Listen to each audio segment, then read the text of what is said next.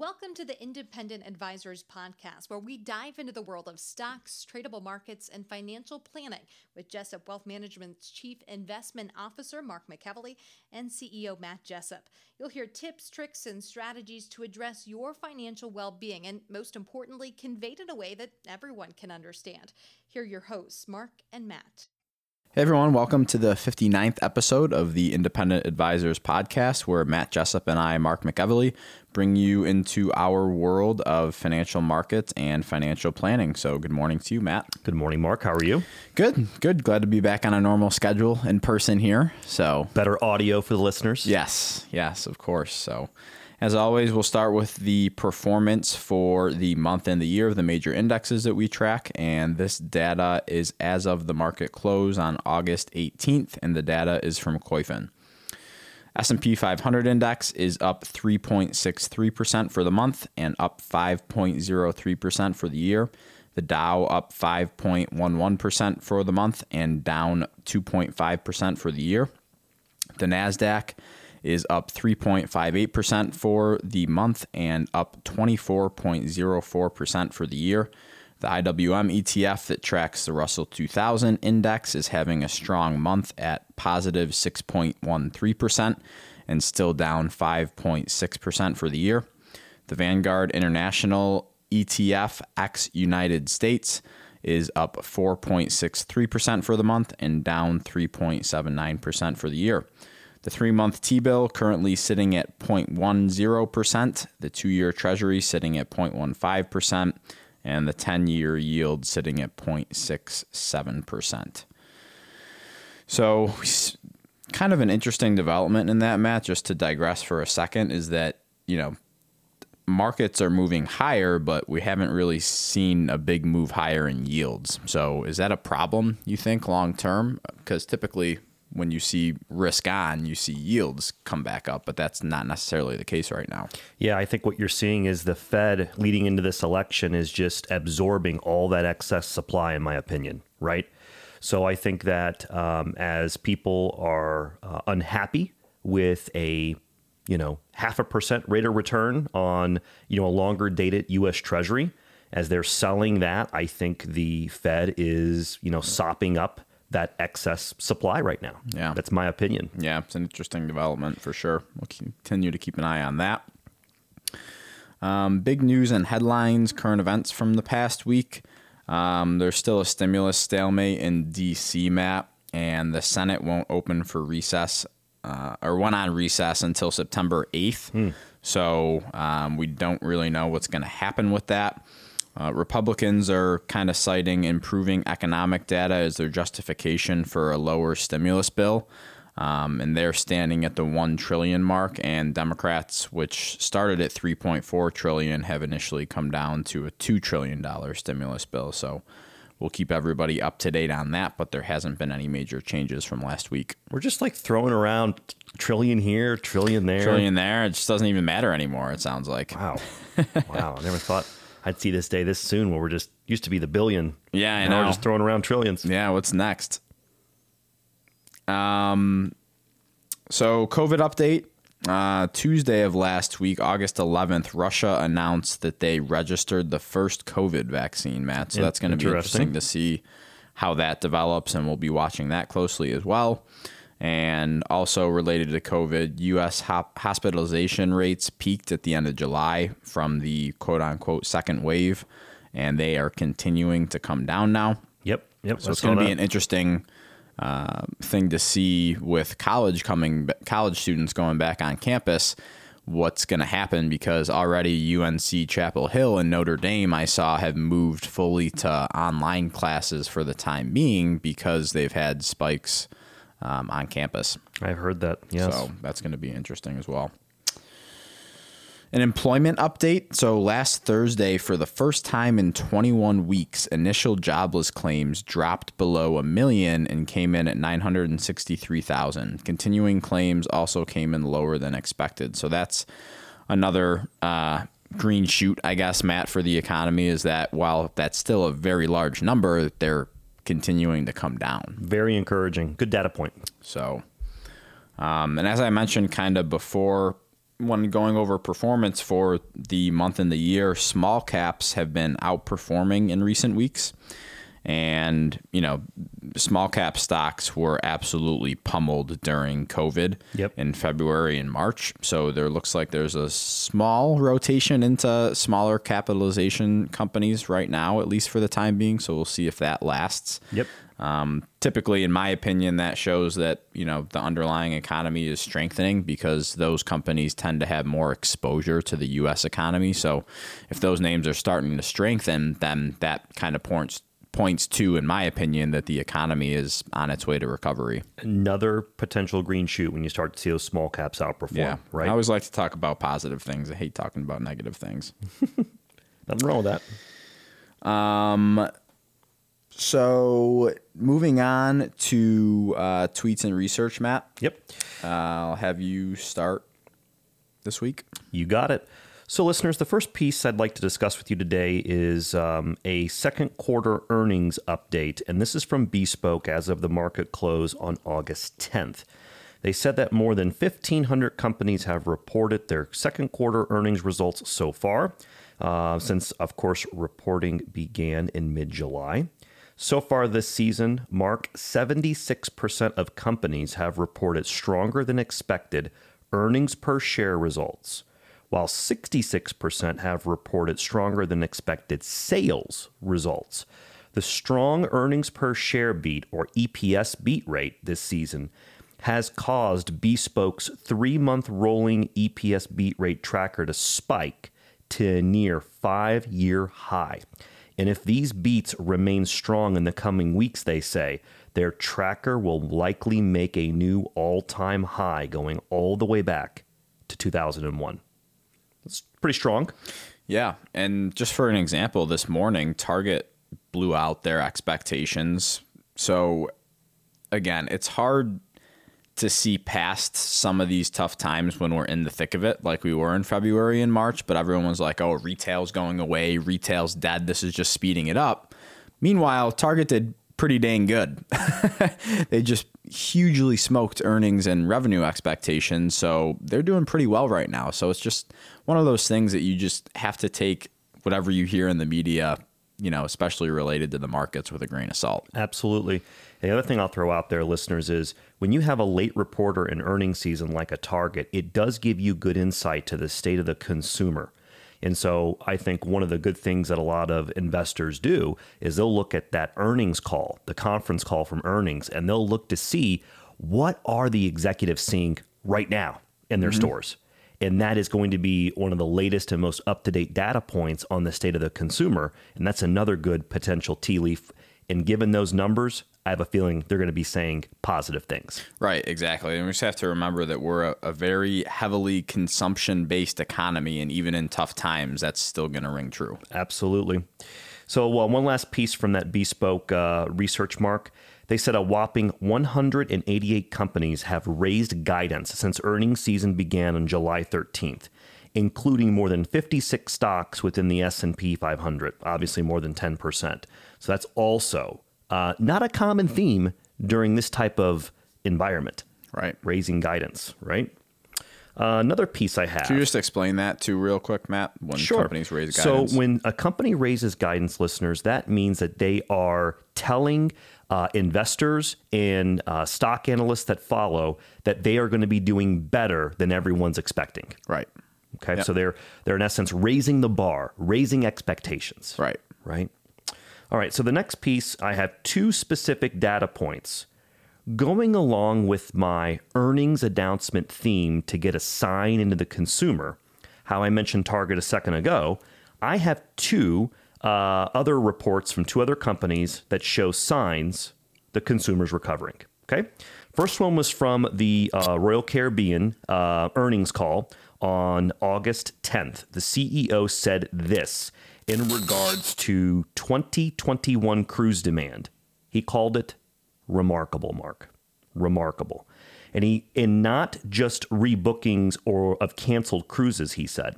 More than 60% of their bookings received since mid-May have been new bookings. That surprised me. And then he goes on to say, and I quote, I think we are seeing that there is pent-up demand. People are frustrated being at home and being isolated, the CEO said. So again, another look into the consumer. Next was the Marriott CEO and says, quote, steady signs of demand returning. This was also on August 10th. Worldwide occupancy rates, which bottomed at 11% for the week ending April 11th, have improved each week, now up to 34% for the week ending August 1st. I find this interesting. Despite the uptick in cases, Mark, what does this tell you about the state of the consumer? Well, this goes back to what we were just talking about. It's a heavily consumption-based economy, and if you keep people locked up for many months, they're going to have a need, an itch to spend. And I think people are getting to the point where they're just at the I don't care stage, and they're going to go on vacation and go on planes and stay at hotels and go to resorts because it feels different for them not to do that. Sure. And it just throws people's lives out of whack. So I think we're getting to that point, if we're not there already, that we're in the I don't care about the virus phase. Yeah, I mean, you're starting to see that a little bit, I think. Right. One last piece, Mark, I think listeners will appreciate. This is some research from Argus. That's an independent research firm that we subscribe to. August 14th is the date, and it's a specific update on housing, okay? Existing home sales, which were down 32% in May from the beginning of the year in January, have started to rise as stay-at-home orders have been lifted. They were up approximately 20% month to month in June. They noted that prices are holding up also, Mark. S&P Case-Shiller Home Price Index gained 4.5% year over year for the latest data for May.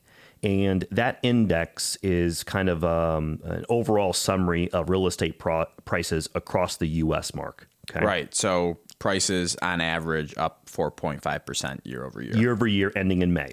And they finished up saying they had an interesting quote, we think that on the other side of the pandemic, demand for homes with yards between neighbors and no elevator buttons to press will again be strong, end quote.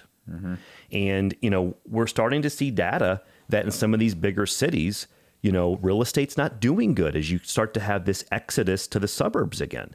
I have some additional data points that I'm preparing for podcast number 60 next week that has some of that data. So I'll be bringing up listeners up to speed with specific numbers next week about that.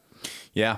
We've gotten a bunch of questions on, if now is a good time to start buying property, or people always want to wait for that huge dip in prices, like, for example, 2007, 2008. But, I have to remind people that wasn't a normal dip. That was a crisis. It was centered on housing. So that was different. And everyone thinks that will come back again.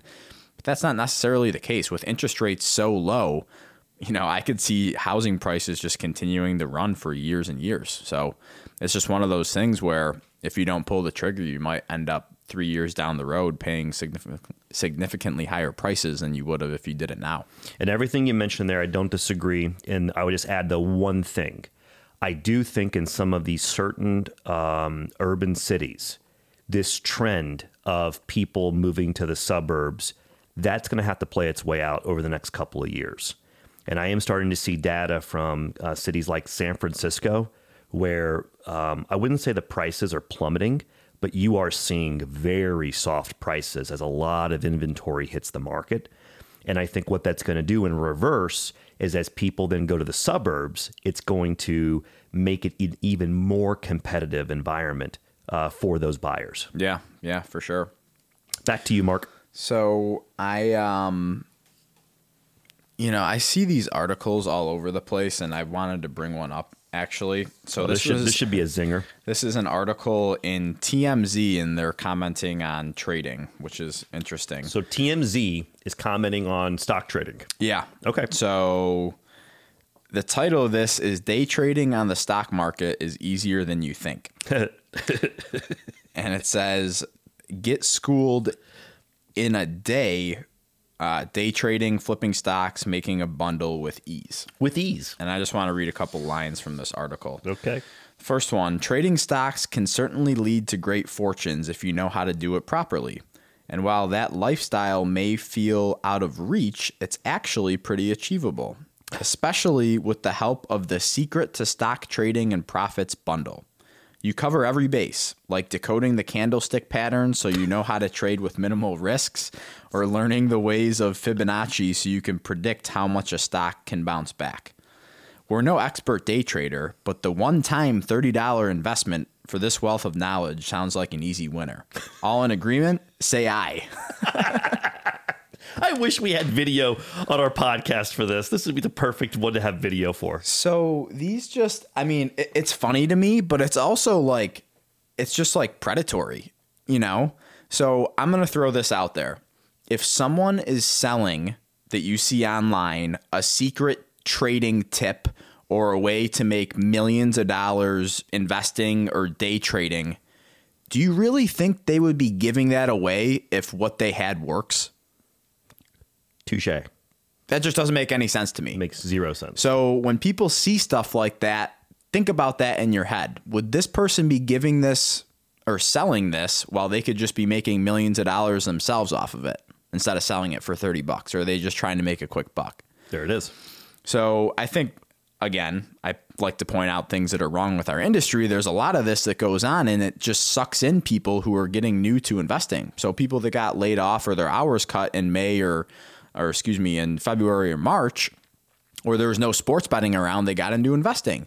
And someone sees something like this and they get sucked into buying that, and then, you know, it ends up being a farce.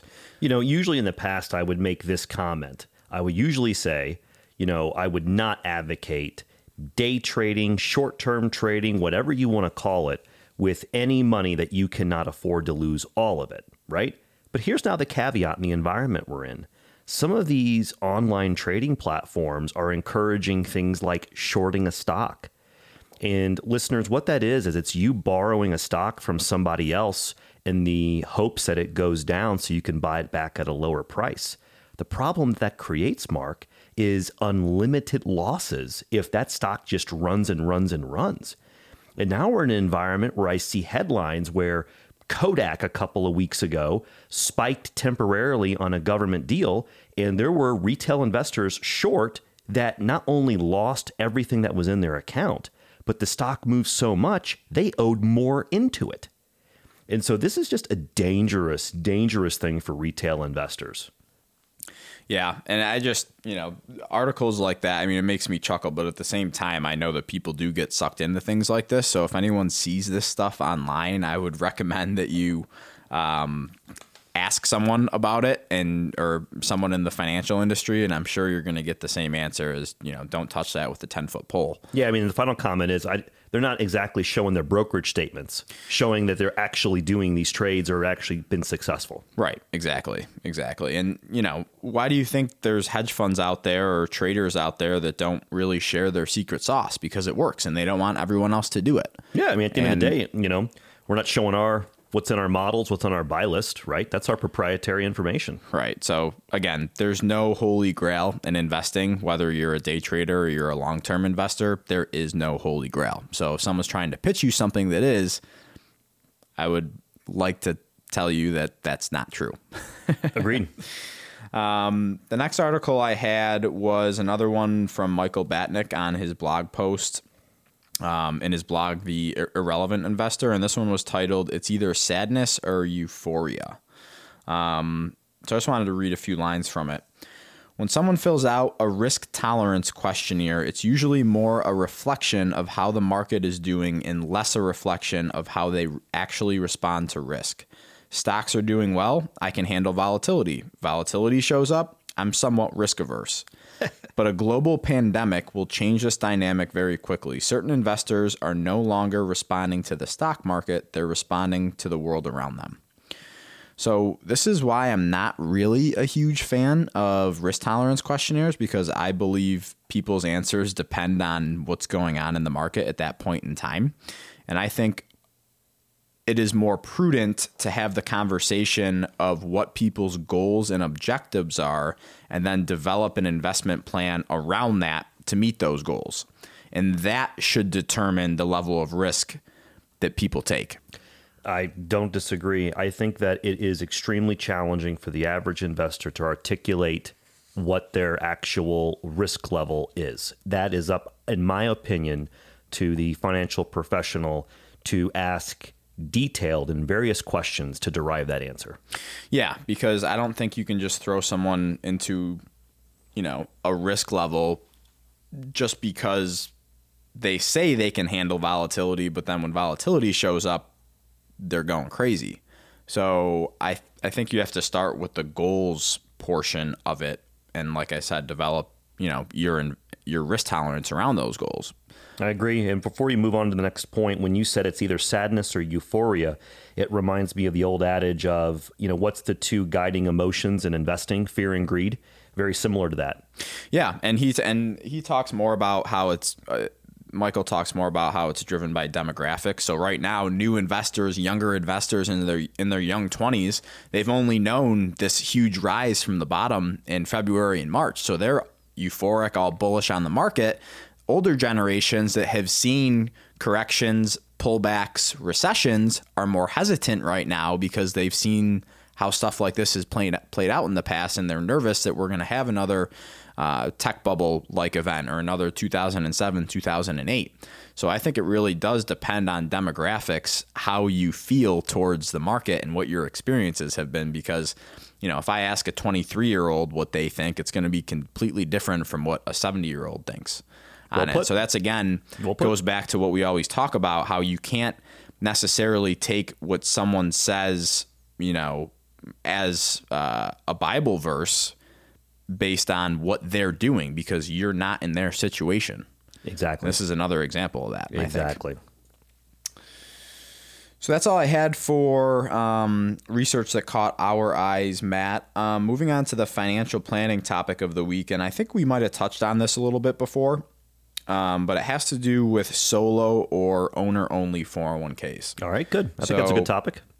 This blog post is by Blair Duquesne, and her blog is The Bell Curve, and this blog post is titled Retirement Planning for the Gig Economy. And again, this talks about the owner-only 401k, and I think that there's a big misconception out there that you have to be employed by a company that offers a 401k plan to save for retirement, but in reality, there's other options to sock away a decent chunk of change every year if you're a small business owner and you're the only person that quote unquote works in the business. I love this. This is I'm glad you picked this one from Blair. So, and I think that, this is timely just because I think COVID is,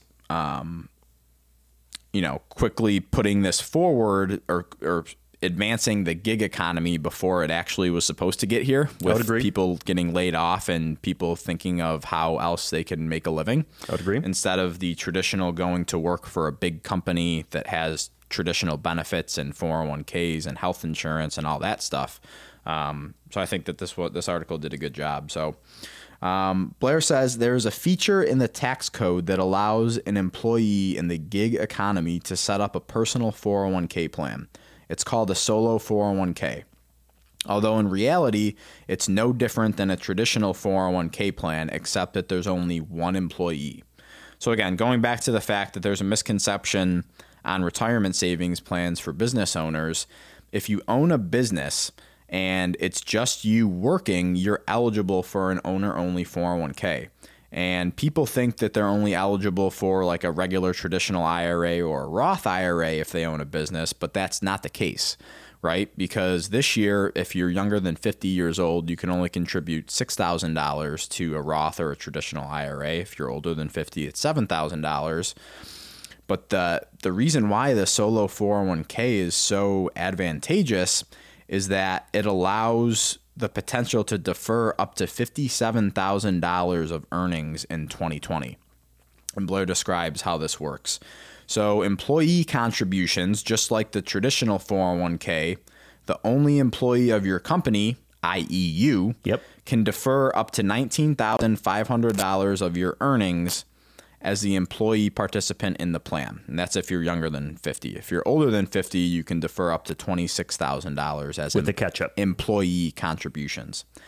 Employer contributions, your employer, also you, can also contribute up to 25% of your compensation in addition to your employee's contribution for a max of $50,000 in total plan contributions in 2020. So again, these contribution amounts are significantly higher than the regular traditional or Roth IRAs, and something solo business owners should consider, I think. And the last point I want to highlight is Blair says, just like a regular 401k plan, you can set up your solo 401k to allow for Roth contributions from the employee. This means that you can make your employee contribution as a Roth contribution, which is an after-tax contribution, which means there's no tax benefit today, but the earnings grow tax-deferred and withdrawals are tax-free in retirement. So again, works like a regular Roth 401k or a Roth IRA, except, this is your own solo 401k. So again, total contributions to your plan in 2020 can't exceed $57,000 or $63,500 if you're older than age 50. Got it. So I would just encourage people to just look into this and see if this is something that works for them. Because I know that we've run into a lot of people where people have their own LLC or their own S Corp and they don't know that this option exists. They're just deferring into an IRA or a Roth IRA every year, not knowing that this option is available to them. Yeah, I think it's great that you pointed this out. Is this going to be linked on our show notes? Yes, this article will be linked on our show notes. So listeners, as a reminder, you go to jessupwealthmanagement.com. You will hover over the podcast tab and you will see a link for the show notes. I have two comments. One, I have seen some clients who have these solo 401ks, Mark, where say they need to have some help on a short-term basis. Instead of paying that person via the W-2, which would make them an employee, they've paid them via the 1099, and that still allows them to have the solo 401k because they technically don't have any employees.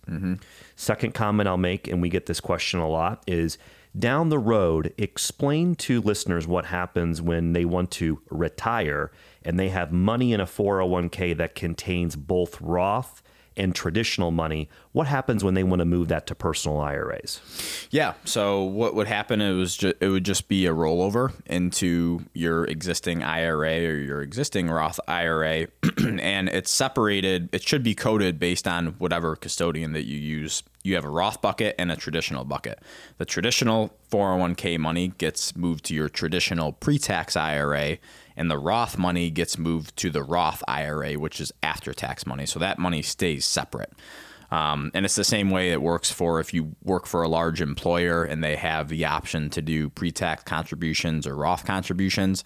Works the same exact way. That's tracked so that those funds aren't commingled per se. Got it. So the message for listeners is when you would make that transaction, that custodian would tell you of your, in my example, $100,000, 30 of it's Roth money and 70 of it goes into your traditional IRA. Yes. There you go. Just wanted to explain that. Yeah, absolutely. Well, good job, Blair, on that article. It was really good. Yeah, that was really good. job. She's got a lot of good stuff too. Yep. So, anything else before we wrap it up this week, Matt? I do not, sir. We're on the tail end of earnings season. I think the political, presidential environment starting to slowly heat up. That's going to be interesting as we enter in September. Beyond that, I'm looking forward to, I've already started my notes for podcast number 60. Yeah. And for listeners, next week, we're probably going to be recording early, probably on Tuesday, because we have some work obligations later in the week. So look out for episode number 60 to come out on Tuesday of next week. And I don't think I have anything else other than I think Biden was formally put up as the nominee after the convention, which I don't like listening to the conventions because, the Democratic convention's just, poo-pooing Trump. And then, obviously next week, the Republican convention is going to be poo-pooing Biden. And it's just a spat back and forth. It doesn't do any propaganda on both sides. Yeah, exactly. So I don't think it really relates anything to our lives with investing right now anyway. So nope. With that being said, hope everyone has a great rest of the week and a wonderful weekend. All the parents who are sending their kids back to school, hopefully you guys are doing a good job and keeping the kids safe. And I hope that process goes smoothly as we kind of wind down the summer of 2020. We'll see you next week. Thank Thank you for listening to the Independent Advisors Podcast. If you're interested in hearing more, hit the subscribe button so you can be notified every time a new episode gets released. Feel free to share with friends, family, and follow us on Twitter at Jessup Wealth, Facebook, and LinkedIn. Mark and Matt will continue to share beneficial information on these social media sites. And also check out the podcast tab on their website. That's www.jessupwealthmanagement.com. Here you'll find links to every episode of the Independent Advisors. Have questions or topics you want to discuss on the show? Message us on Twitter, LinkedIn, or send an email with the words questions and topics in the subject line to mark@jessupwealthmanagement.com, and we'll talk about it right here on the podcast. Certain sections of this commentary may contain forward-looking statements based on reasonable expectations, estimates, projections, and assumptions. Forward-looking statements are not guarantees of future performance and involve certain risks and uncertainties which are difficult to predict. All indices are unmanaged and are not available for direct investment by the public. Past performance is not indicative of future results. This podcast is provided for general informational purposes only and does not constitute either tax, legal, or financial advice. Although we do go to great lengths to make sure our information is accurate and useful, we recommend you consult a tax preparer, professional tax advisor, financial advisor, or lawyer regarding your specific circumstances. Investing involves risk, including the loss of principal. No strategy can guarantee any objective or goal will be achieved. Advisory services offered through Commonwealth Financial Network, a registered investment advisor.